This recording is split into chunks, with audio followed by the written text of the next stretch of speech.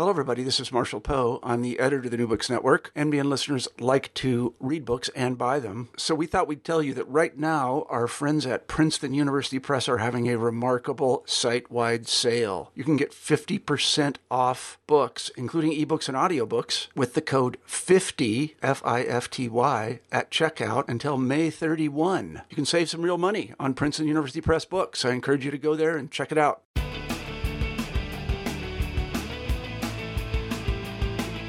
Welcome to the New Books in Sports podcast.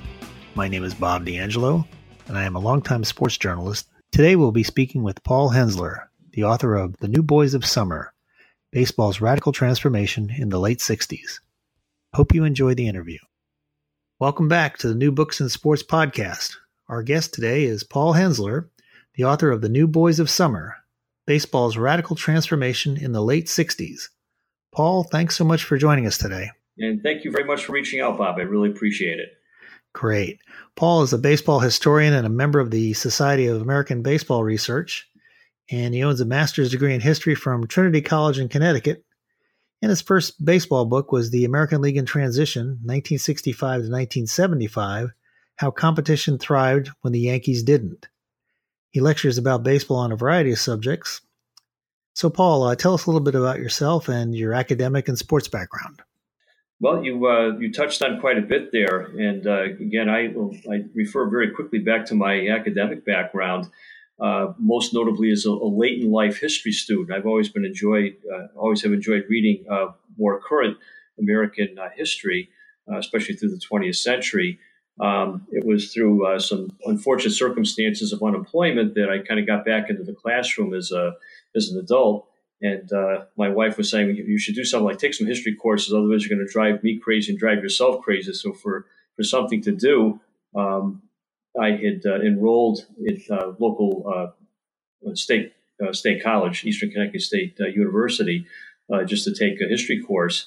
And evolving from that was sort of this renewed official academic love of history. And a few years after that, I ended up pursuing my master's degree at Trinity College.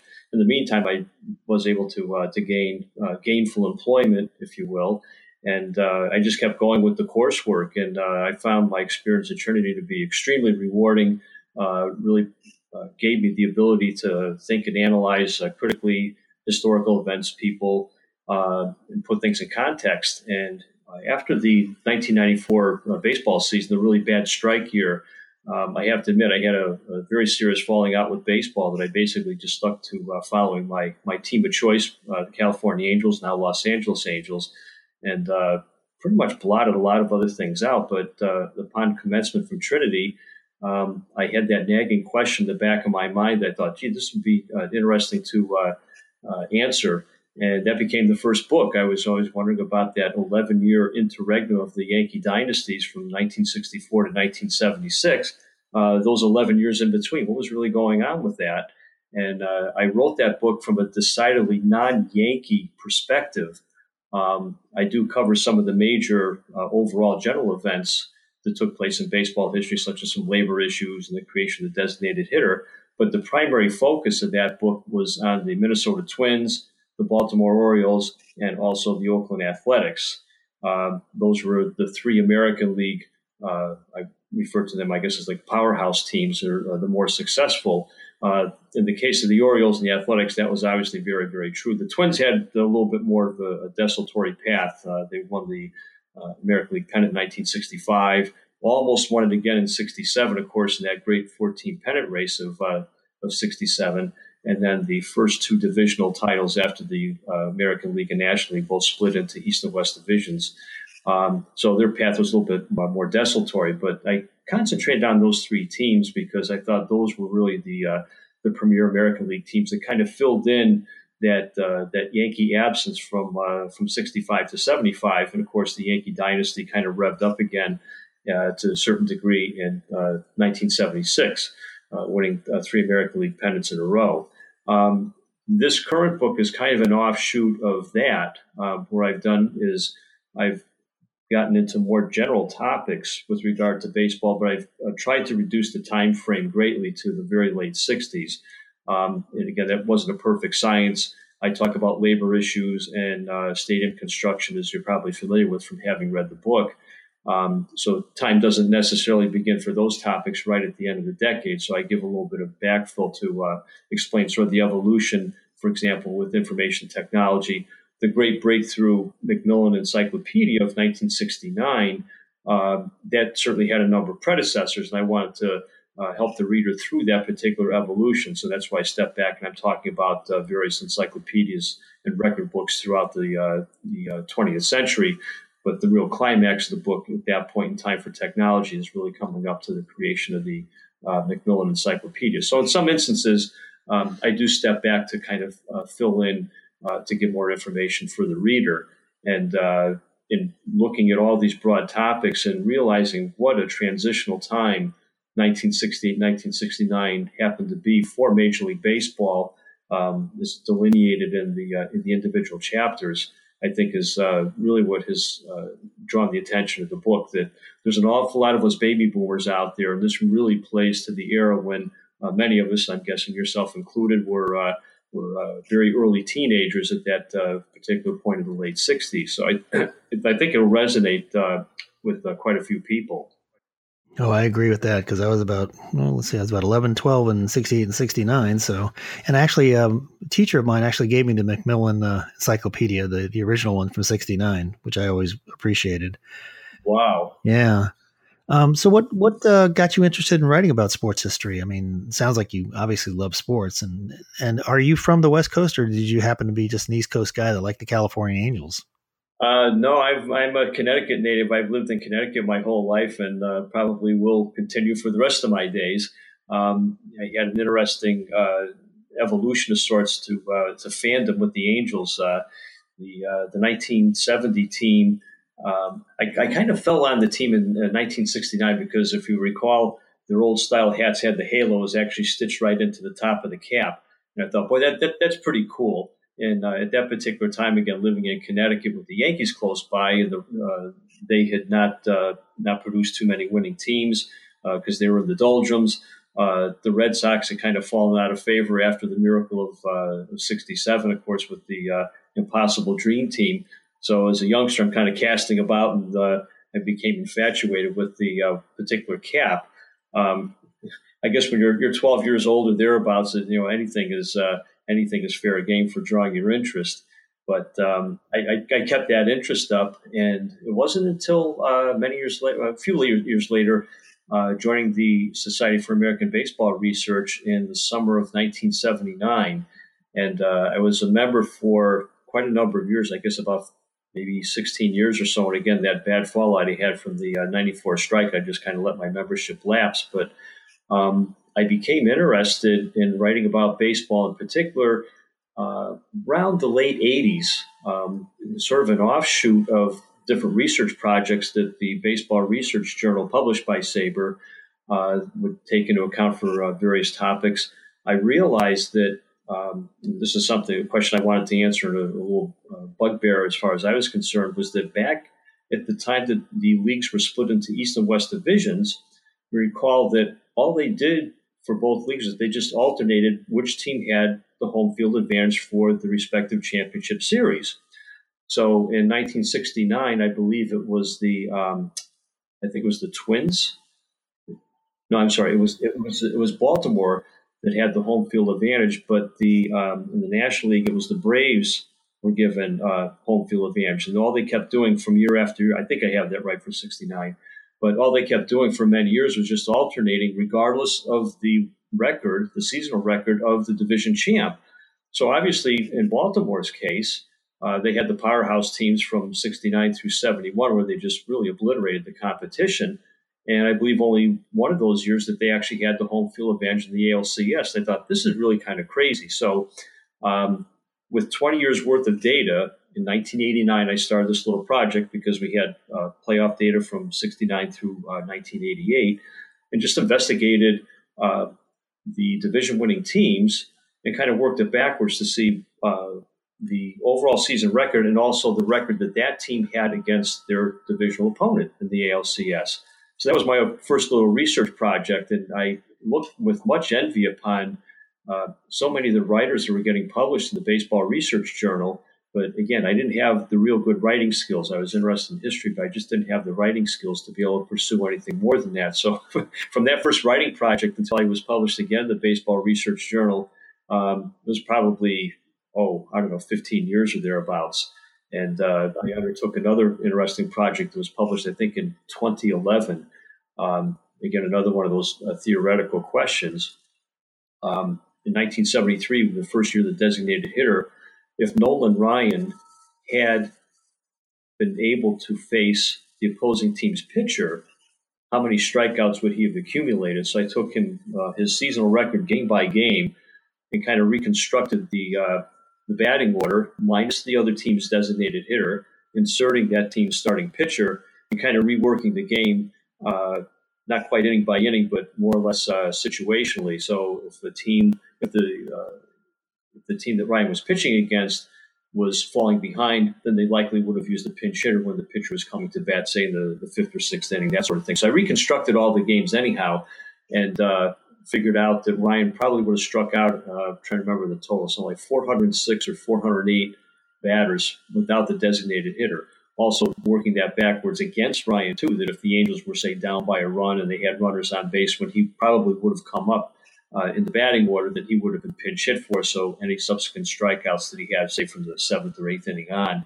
at that point I would discount. So I tried to be very diligent in how I reconstructed those games as an interesting statistical research project.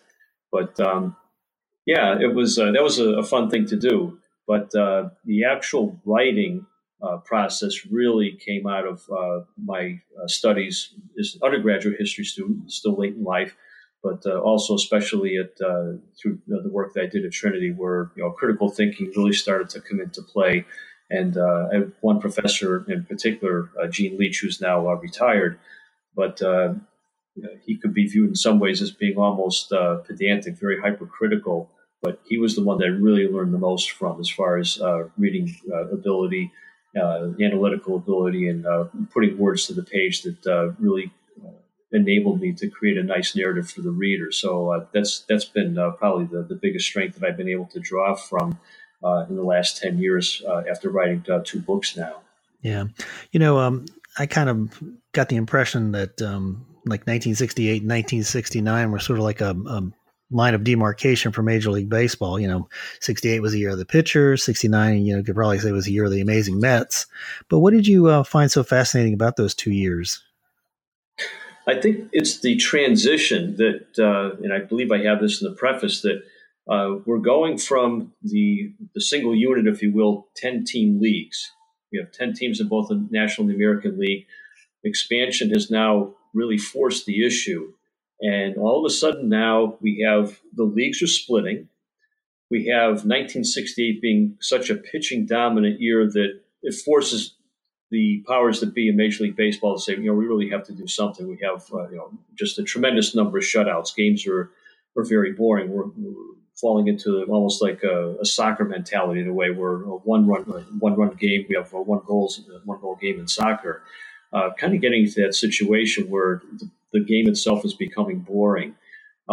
So the rules changes are enacted that they lower the mound. The strike zone is adjusted to take a little bit of advantage away from the pitcher, so that we shrink the strike zone a bit. And to a lesser degree, there's there's one more effort to try to banish the spitball. We have to do something to get rid of the spitball. Again, taking that perceived advantage away from the pitchers. So all these things are really coming into a major confluence at the end of 1968. That expansion has been decided upon, rules changes have been enacted. And we, of course, have a new commissioner. The big piece of the puzzle here is William Eckert is fired by the league owners at the winter meetings in December 1968, and installed in his place is a National League attorney who worked for the NL. I believe Bowie Kuhn came to the National League in 1954, and a lot of baseball smart, so he knew the legal side of Major League Baseball, familiar with their internal issues and such, and he's really charged now with moving the game forward.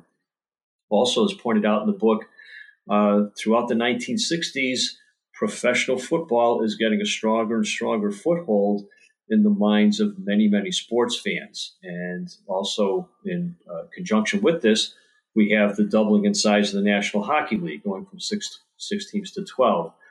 We have expansion in the National Basketball Association. They, too, are expanding across the country. So we have bursts of franchises such as the Seattle Supersonics, the California Golden Seals. So wintertime sports are also finding their niche across the country as well. So this is a very, very fluid, very transformative time for all sports, really, but for baseball in particular, which faces the danger of falling behind, especially in competition with professional football. So I look at this as such a very, very dynamic period that really justified having a closer scrutiny. So the main points of expansion, league division, rules changes, and commissioners occupy what I would say the forefront, the major issues confronting the game.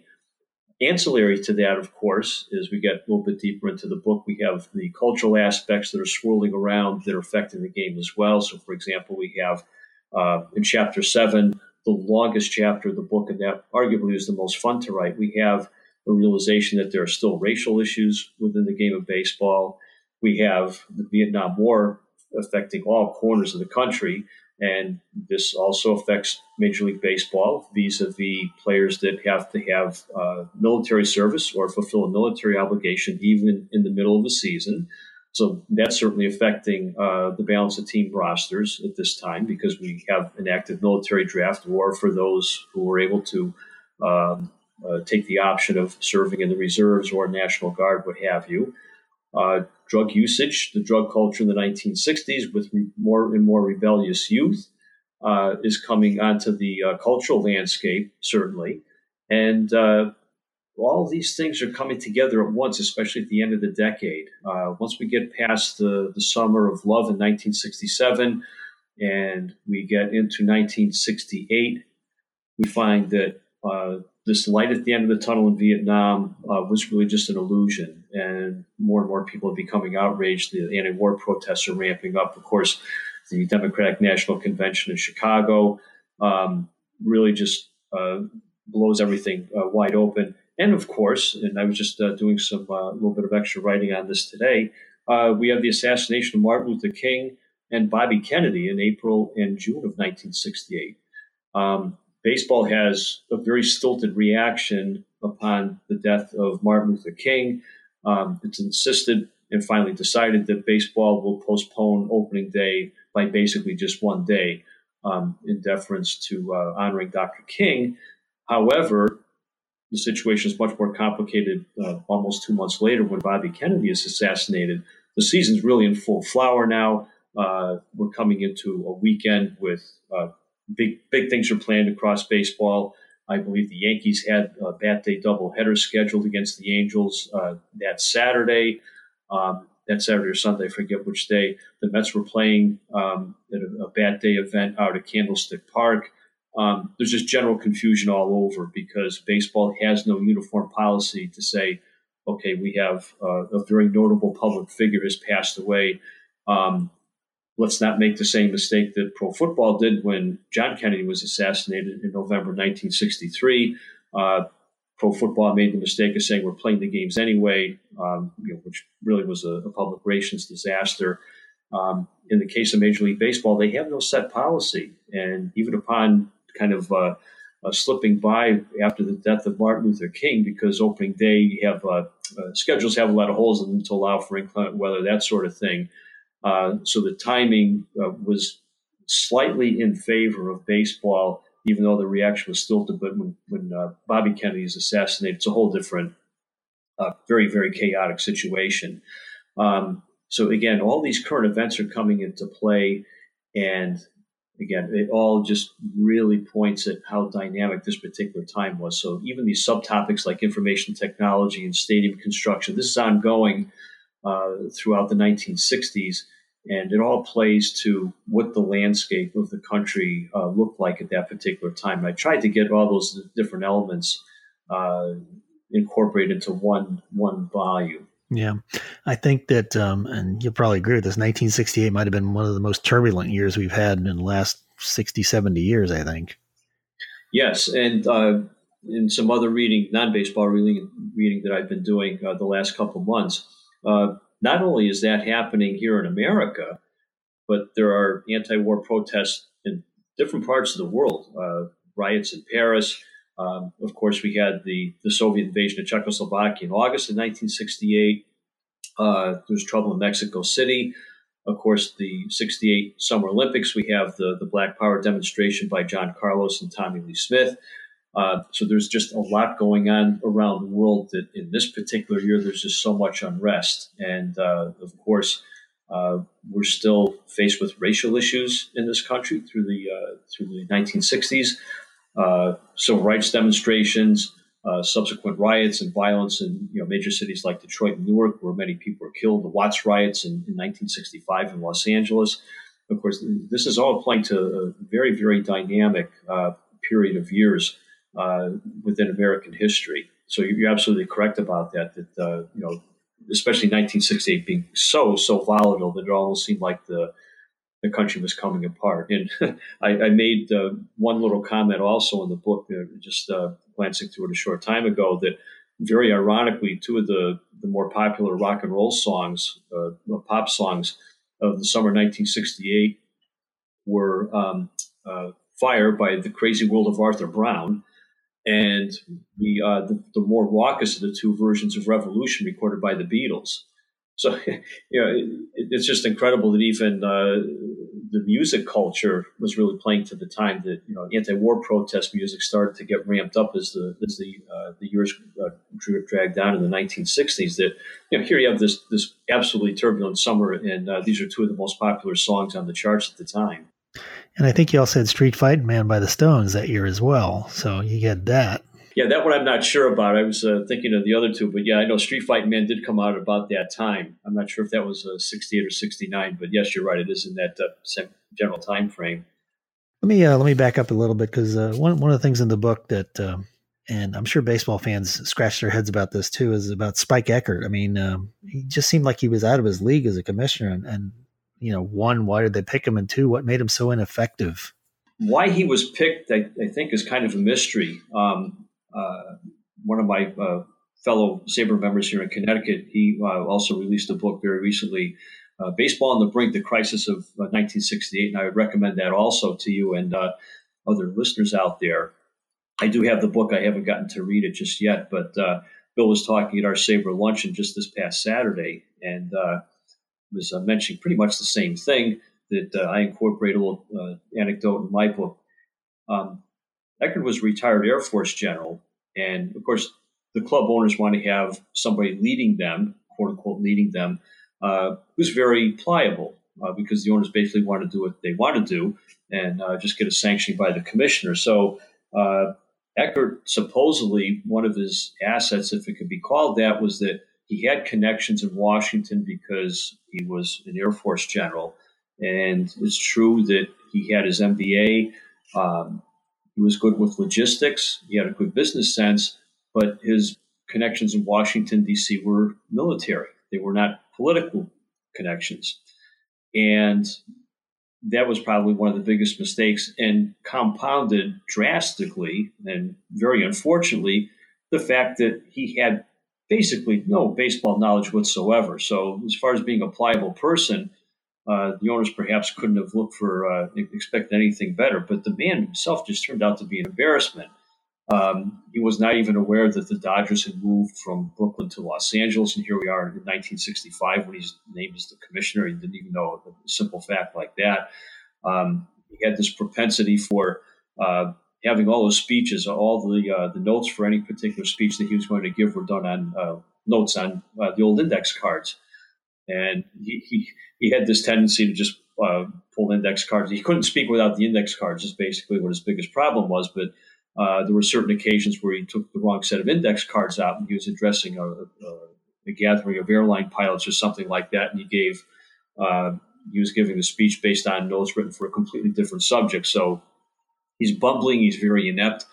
He's propped up in this commissionership by two very qualified individuals, Lee MacPhail, who came over he left the Baltimore Orioles front office at the end of 1965 and joined Eckert's staff.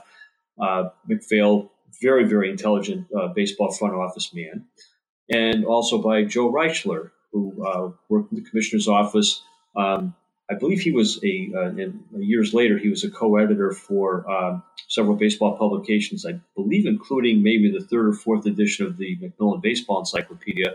So he certainly had baseball smarts, but they're trying to prop up Beckert, and it's instances like the reaction, baseball's reaction to the assassinations of King and Kennedy in 1968, that really put a bad public relations spin on baseball. That here he's really showing his very, very incompetent side, even more so when the country needed something to rally around, to say, even for both King and Kennedy, we should be fair about it, to say men of these stature, men with stature like this, should be honored with baseball's own day of mourning, or fully recognize the tragedy that those events certainly were. And one comment I heard in the course of doing the research is basically what happened with Eckert, especially in Kennedy's situation. He was trying to make everybody happy, let everybody handle whether they want to postpone the game, whether they want to delay the start of the game until after Kennedy's funeral, that sort of thing. And in trying to make everybody happy, he made nobody happy. And this really became an embarrassment. So roughly 2.5 years or so, not quite 3 years into Eckert's term, he's jettisoned, and Bowie Kuhn becomes kind of, in a way, and I agree with Bill Reisick on this, he has the same opinion on this as I do, that as excoriated as Bowie Kuhn became later on in his tenure as commissioner, especially through the 1970s, but at the moment that he was brought on board, he really did seem to be the right man in the right place at the right time. He takes office in early February of 1969, just before training camps are supposed to open, and he's immediately confronted with a big labor issue that the players are going to walk away in a concerted job action, this being led by Marvin Miller. So Kuhn has to juggle that responsibility and move the game forward, which they do. In some instances, that particular job action might have been more bluff than substance, because back then the salaries were scaled back far, far less than what we have today, even proportional to rates of inflation. The money paid out to players just wasn't there. Many players had to have part-time jobs in the off season. They spent literally generations being convinced that the money they were making was all great because they're getting paid to play a game. So this is really being paid to have fun out there in the field and not be in the real working world. This is such a bonus for all the ball players, and that brainwashing went on for generations. But now Marvin Miller's putting a different spin on things. So he's leading the Players Association in a more aggressive direction, and certainly for profit for the players. It took him a couple of years to win their confidence over, the players themselves being a very conservative group of men. And it took a lot of convincing for them to realize that, Marvin Miller is really doing a good job of looking after our best interest. Don't focus constantly on the issues of the pension. What about your average, your normal salary that you're supposed to be making? For many years, the pension plan was always the big thing, especially coming out of World War II, because guys who went into the service, not ball players, but in general, spent years in the Army, you retire, you get a pension. So pension was the magic buzzword that even the players kept focusing on for so long. You put your service time as a major league, you get a pension at the end of it. And yes, this is all well and good, but there are other issues beside that. So again, those start to take root under his direction. Again, all coming in the mid to late 1960s. Yeah, it was surprising about what I read about Bowie Kuhn, because I think a lot of baseball fans just remember him later in his career when he was talking about the best interest of baseball and all this other stuff cropping up around. But it seemed like early on he was fairly effective. Yeah, and again, that's what leading to my comment. He's probably the right man at the right time. In the summer of 1969, one of the more pleasant things to look forward to as far as baseball is concerned was celebrating its centennial. The centennial anniversary took place in 1969. All the players' uniforms, the managers' uniforms, coaches all had that little, the now ubiquitous Major League logo. That was the first year that was introduced. This is a commemoration of baseball's 100th anniversary. And that summer, in conjunction with the All-Star Game played in Washington, D.C., baseball had this wonderful gala celebration. There was the naming of the all-time greatest team, the all-time greatest living players. It was really a very special occasions, and all these baseball personalities were welcome to Washington, D.C. and the White House, because even though it's kind of a corny title, if you will, the commander-in-chief is always the number one whatever. So in this case, Richard Nixon was the number one baseball fan. Well, he generally was a very serious baseball fan. So him coming together with Bowie Kuhn, and I did find some documents up at the Research Center at the Baseball Hall of Fame in Cooperstown that really substantiate this. When the Macmillan Encyclopedia is published, I believe there's a note up there where Nixon sends the thank you note to Kuhn for sending him 2 copies of the brand new baseball encyclopedia. There really was a relationship there because Nixon was such a fan. And as part of the All-Star festivities, when all these great past and living ball players are brought to Washington as part of the All-Star game, there's this huge reception I believe it was in the East Room of the White House. And there's just baseball personality after baseball personality going through the line, shaking hands with the president. And this is really a high point. Kuhn, at that moment in time, was 5 months into his tenure. He'd been given a 6-month probationary contract. And the owners were so pleased by the following month with the way attendance had spiked up. Of course, with the rules changes with the mound and the strike zone adjustment, offensive production was on the upswing. It was starting to taper back again, even at that point, but at least it was far better than it had been in 1968. So as far as Kuhn is concerned, this is all coming together very propitiously for him. So he's awarded a 7-year contract in August of 1969 for the reward that he's done to help really get the ship back on course. So again, as far as he's concerned, in moving forward into the future, then yes, we have the designated hitter, but he's also dealing with some other issues as well, a little bit beyond the scope of this book. He handles the suspension of Denny McLain in 1970. McLain caught carrying a gun in the Tigers clubhouse, and then the racketeering and such all starts to unravel his career. So Kuhn has to deal with that harshly. One of the defining moments of 1970 also was the publication of Ball 4, Jim Bouton's diary of his time with the Seattle Pilots in 1969. And that was just such a transformative book that now somebody is talking about what's going on behind the scenes in the clubhouse. And it's not a reporter, it's an active player. And here he is calling out his old Yankee teammates. And, of course, this ruffles a lot of feathers. Kuhn hauls Bouton into his office in New York and says, I want you to issue a statement to say that everything you wrote in the book is false. And, of course, Bouton is having none of it. He's standing by his guns. And it ultimately becomes one of the most important sports books ever written. So I believe we're coming up on the 50th anniversary of the publication of the book in 2020. And so, again, there's one more thing that's coming about, and that particular book is written by arguably a pitcher long past his prime. He had injury issues. He's picked up just as an expansion player, and here he sits down just to kind of write this fun tell-all book. And assisting him, of course, is Leonard Schechter. Schechter plays a huge role because he is part of that little subset, that little fraternity of sports writers that become known as the Chipmunks. And the Chipmunks acquire that not so endearing term by older sports writers in the early 1960s who, by their standards, you're supposed to write about the game itself, what's going on in the field and what happened in the game last night. But the new breed of players, the new breed of sports writers, the younger guys, they want to tell stories about what's going on in the clubhouse, what's going on off the field. And so guys like Leonard Schechter are kind of in the vanguard of that. I think it was perhaps Phil Pepe may have been part of that group also.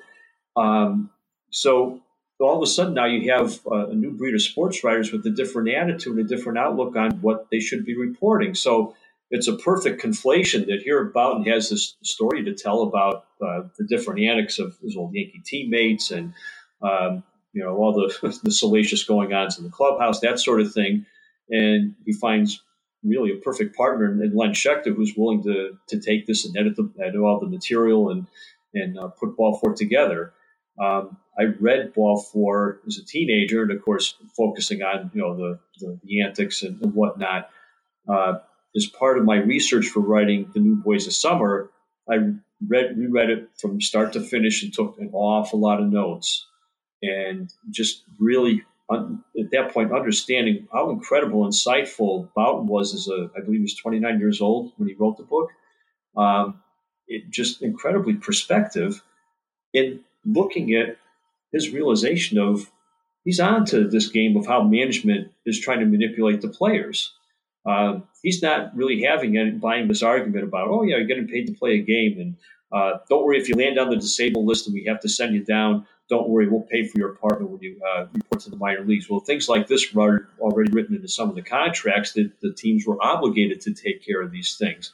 But the general manager, in many cases, was just trying to paint this as a rosy picture of like, the team is doing you a really good favor.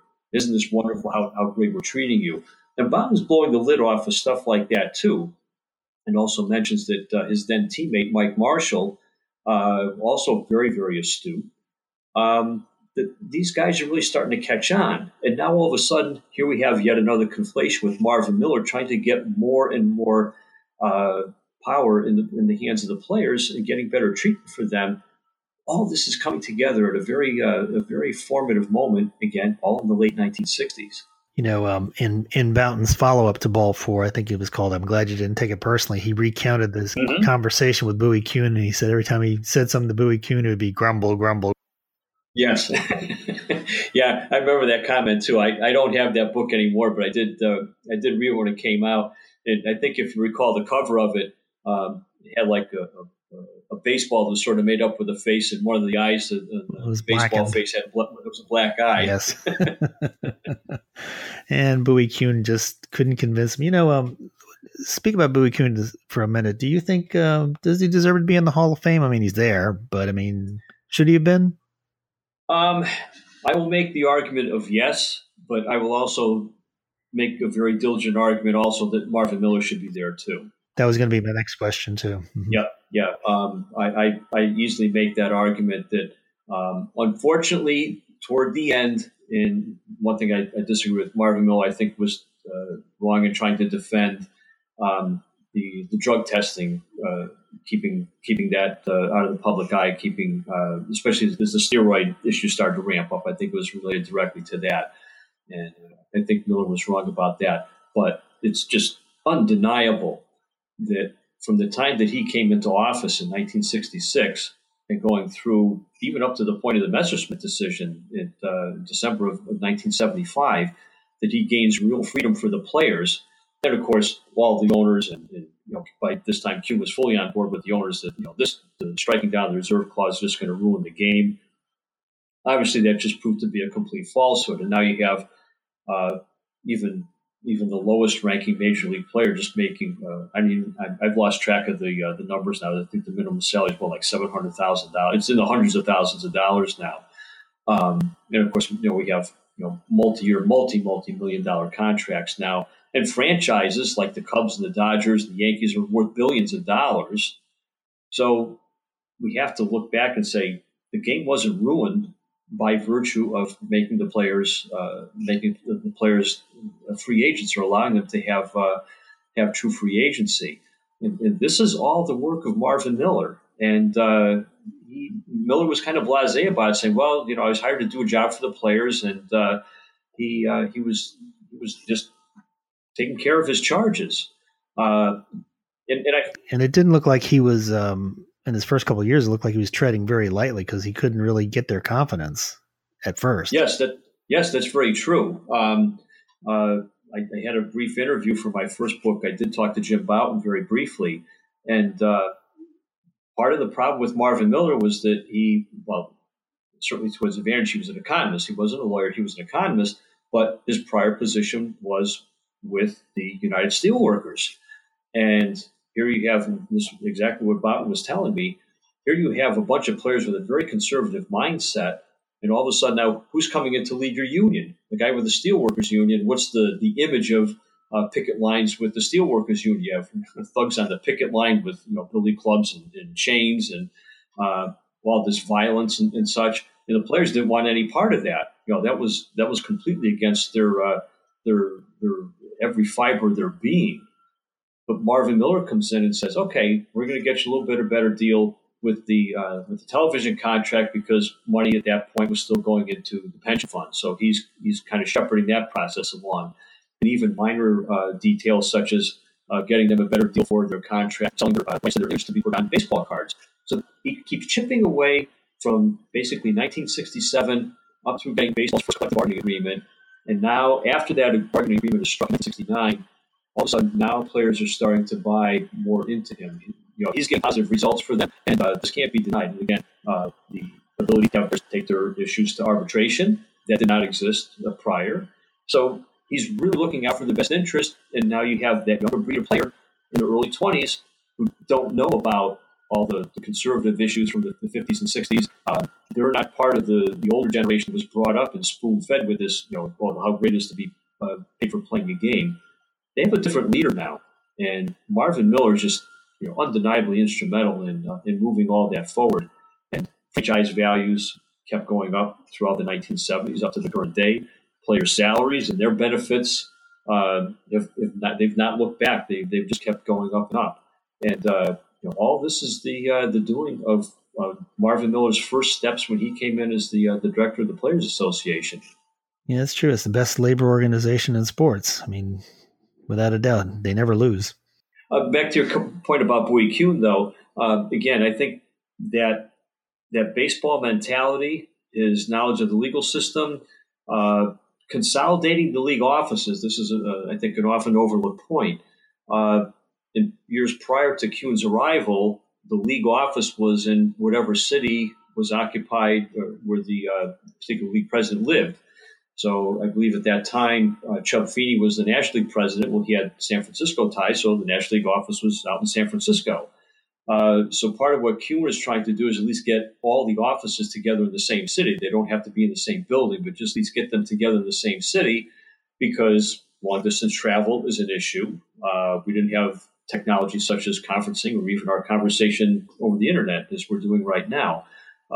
Things like that didn't exist back almost 50 years ago. So by trying to consolidate the highest offices of baseball, all the administrative functions and whatnot, at least having them in New York and say, well, we have to meet with the National League. Okay, you have to take a cab ride to a different building, that sort of thing. So handling the administrative structure was important to getting the game to move forward and updating its image to a degree. And again, that was helped greatly by the Centennial event in the summer of 1969. So Kuhn comes in at a propitious time also. And again, he reveals himself as a stuffed shirt and a lackey of the owners to a certain degree, and then he falls out of favor with the owners, of course. And naturally, he got into the famous tussles with Charlie Finley multiple times.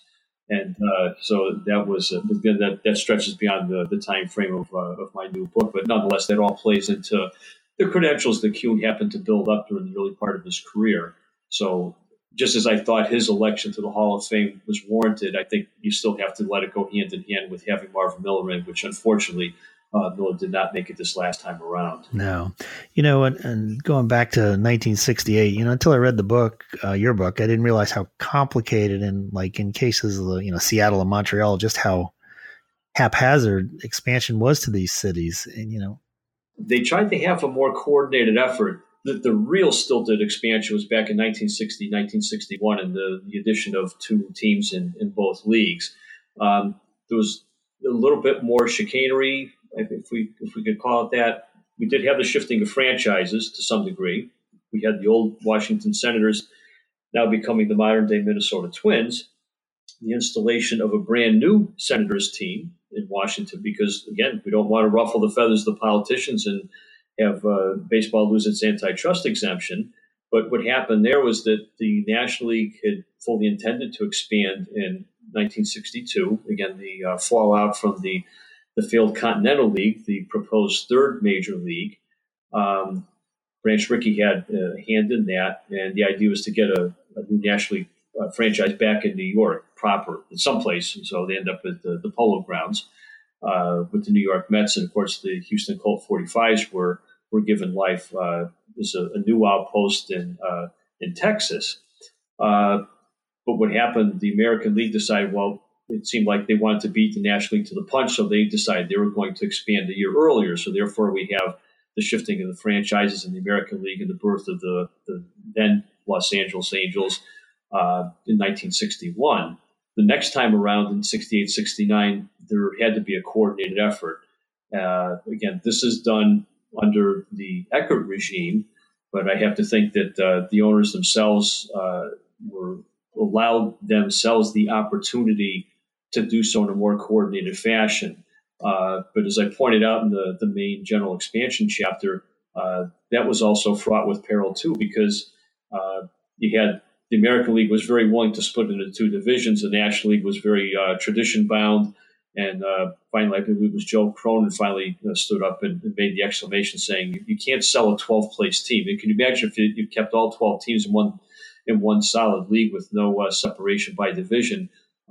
You have a team that's in 11th place by the 4th of July or something. You're going to leapfrog 9 teams to get to the top. I don't think so. I don't think that's going to happen. So common sense finally prevailed on the part of the National League to also split into East and West divisions. So that coordinated effort helped out a lot. But yes, the story of the problems that Montreal had, almost losing their franchise before they even began play because of financial difficulties. The Padres were on a little bit more solid financial footing. However, that fell apart very quickly, and the franchise almost moved in 1974. They almost moved to Washington, D.C. Seattle was fraught with money issues right from the beginning. I believe they had they took a loan out to help pay their concessionaire very early in the season. I forget what the exact circumstances were. I know it's in the book.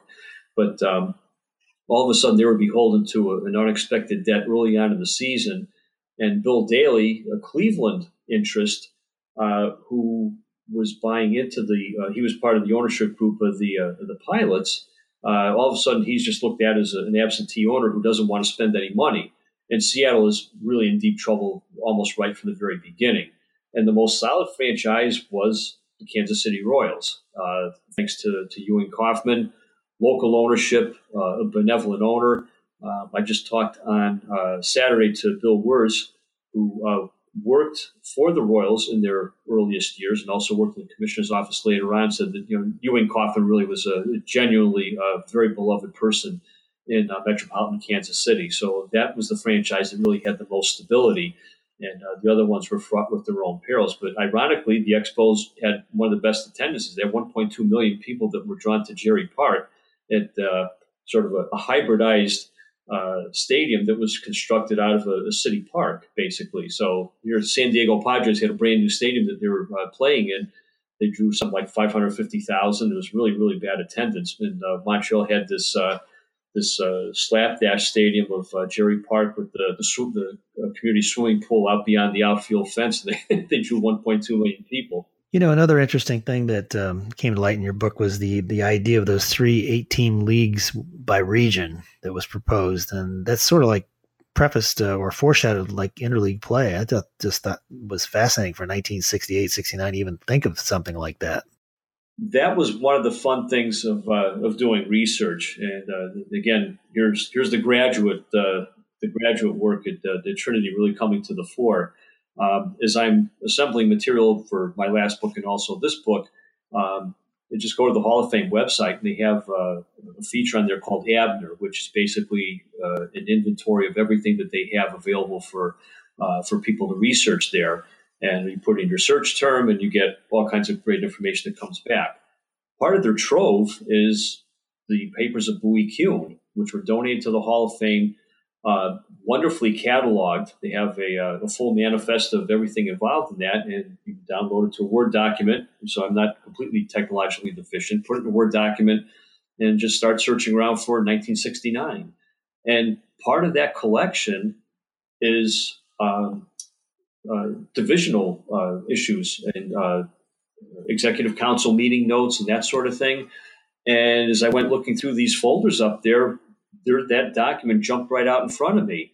And I thought, this is written about before, but in the course of putting this book together, and again, here we are looking at expansion for 1969, And I run across this document where it has exactly that information in it, and it was split geographically. And I believe I'm not sure if it was noted in the caption, but someplace within that general area of the narrative. It's interesting that Seattle is not listed. Milwaukee is listed, and here that document I believe was dated in August of 1969.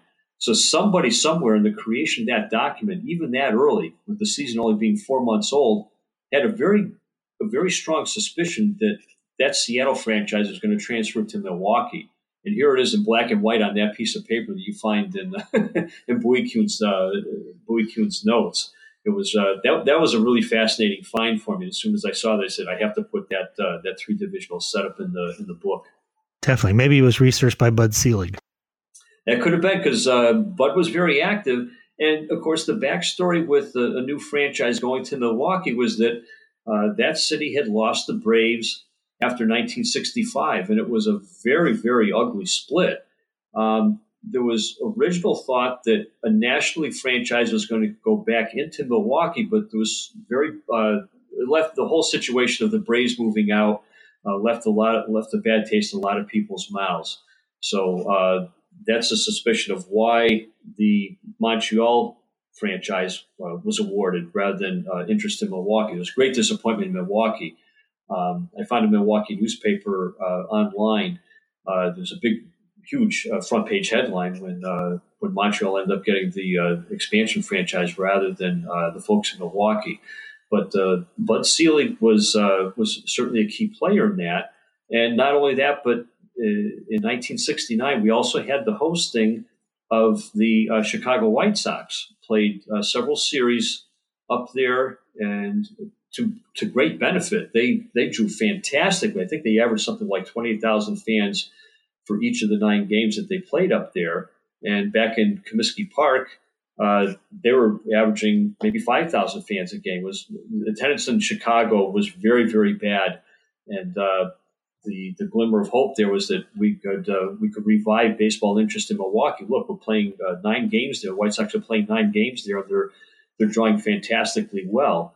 So this really opened the door to be able to have a transfer of a woe-begone franchise like the Pilots to have somebody like Selig saying, "Hey, we can provide a home for these guys. We have an older stadium, but we can have baseball again at County Stadium in Milwaukee."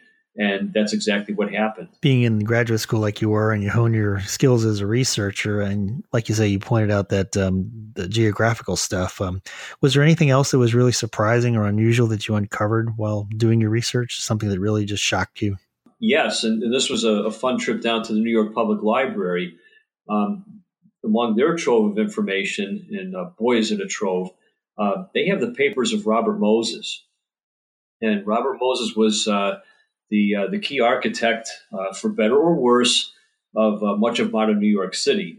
Came to power as the park commissioner in the early 1930s, I believe it was, roughly around the time of the Depression, and just kept accumulating more and more and more power from the time that he took office up until the time that he finally stepped away in the late 1960s. Well, in 1960, the Summer Olympics were held in Rome. And this is about the time now that the Continental League is thinking of trying to make a run for becoming a new major league. And Bill Shea, from whom we get Shea Stadium, or had gotten Shea Stadium, he is part of a contingent that accompanies Moses to Rome. They send contingents to all over the world, because this is all part of the process of the construction of not just Shea Stadium, what became Shea Stadium, but that's all part and parcel of all the grounds that were participants for the 1964-65 World's Fair held in Flushing Meadow. And as part of the investigation, all these delegations are sent out all over the country, all over the world, because what they're trying to do is formulate what countries are going to have specialty things for the individual pavilions. For each country had a representative pavilion at the World's Fair. And Moses and Bill Shea were part of the contingent to go to Rome. And of course, Shea Stadium itself, designed as the backside of it, of course, is very open, but designed very much like the Roman Colosseum. And I actually found the documents, thankfully, among the boxes and folders that I looked at the New York Public Library. I did find those documents, and that's fully board from the stadium. Wrote about the chapter I wrote about stadium construction. It was really just a thrill to have spent a good part of the day at the New York Public Library and looking out and finding the folders. There's manifest of what's in the Robert Moses paper at the New York Public Library. They're all in chronological order from start to finish. And I tried to pick a time frame of roughly when the way for design of the stadium, vis-a-vis also the construction of the World's Fair. And I just happened to find some of the right folders with that information. But it was just very interesting that what the idea was, part was intended also serve as a breaking ground or training ground for trials for the next Olympic Games. So what they wanted to do is build a Coliseum-like stadium, which they did, but they end up having the idea next of actually having a running track, which would have been having a cinder track cutting through part of the outfield. And that was just completely impractical. So they abandoned the idea of trying to conflate a new stadium, not just for baseball, but also for part of Olympic track and field events. So that ended up being nixed. But like you say, that aha moment for me was discovering those original papers at the New York Public Library. And again, that's all part of that historical research training. That's great. Well, this has been a very interesting time speaking with you. And of course, we thank you because your time is valuable. What is it going to be? You have another book in the works? Another book is in the works. It has very, very little to do with baseball. You might recall or may have known, working in media and communications, here in Connecticut, we were blessed for literally for decades with the voice of Bob Steele. He was a morning voice on WTIC AM radio. He came on the air in 1936 and was basically on the air for over 60 years. He had a morning show. He had his own style, his own wit. He had a very definitive way of how he constructed the format for his show. Corny jokes and puns were his stock and trade, but he was also a linguist as well. He was very particular about how people should pronounce words. He had a word for the day. That was one of his standards. So he would have a word of the day was like athlete. It's not athlete, things like that. He had just a tremendous following. The point of the book I'm researching right now, I believe it's 1942 or 1943, where he comes on the air. Now he has his own morning show.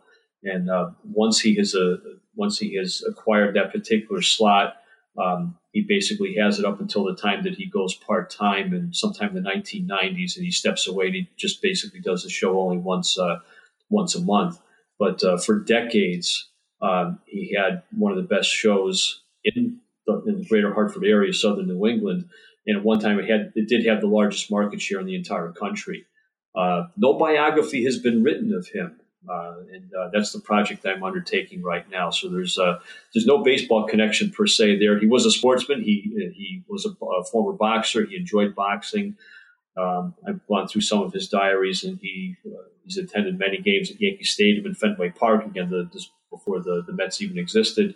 And he was a betting man. He did like to gamble on sporting events. But that's my next project. So I'm partway through the life of radio legend and Radio Hall of Fame member Bob Steele. Well, we've been talking with Paul Hensler, who's the author of The New Boys of Summer, Baseball's Radical Transformation in the Late 60s. And Paul, we really appreciate you being on the show today. Thank you so much. I really appreciate the opportunity, Bob. Thank you so much. You're welcome. You've been listening to the New Books in Sports podcast. I'm Bob D'Angelo, and thank you for joining us. Until next time, remember that the game is what matters. We'll talk to you next time.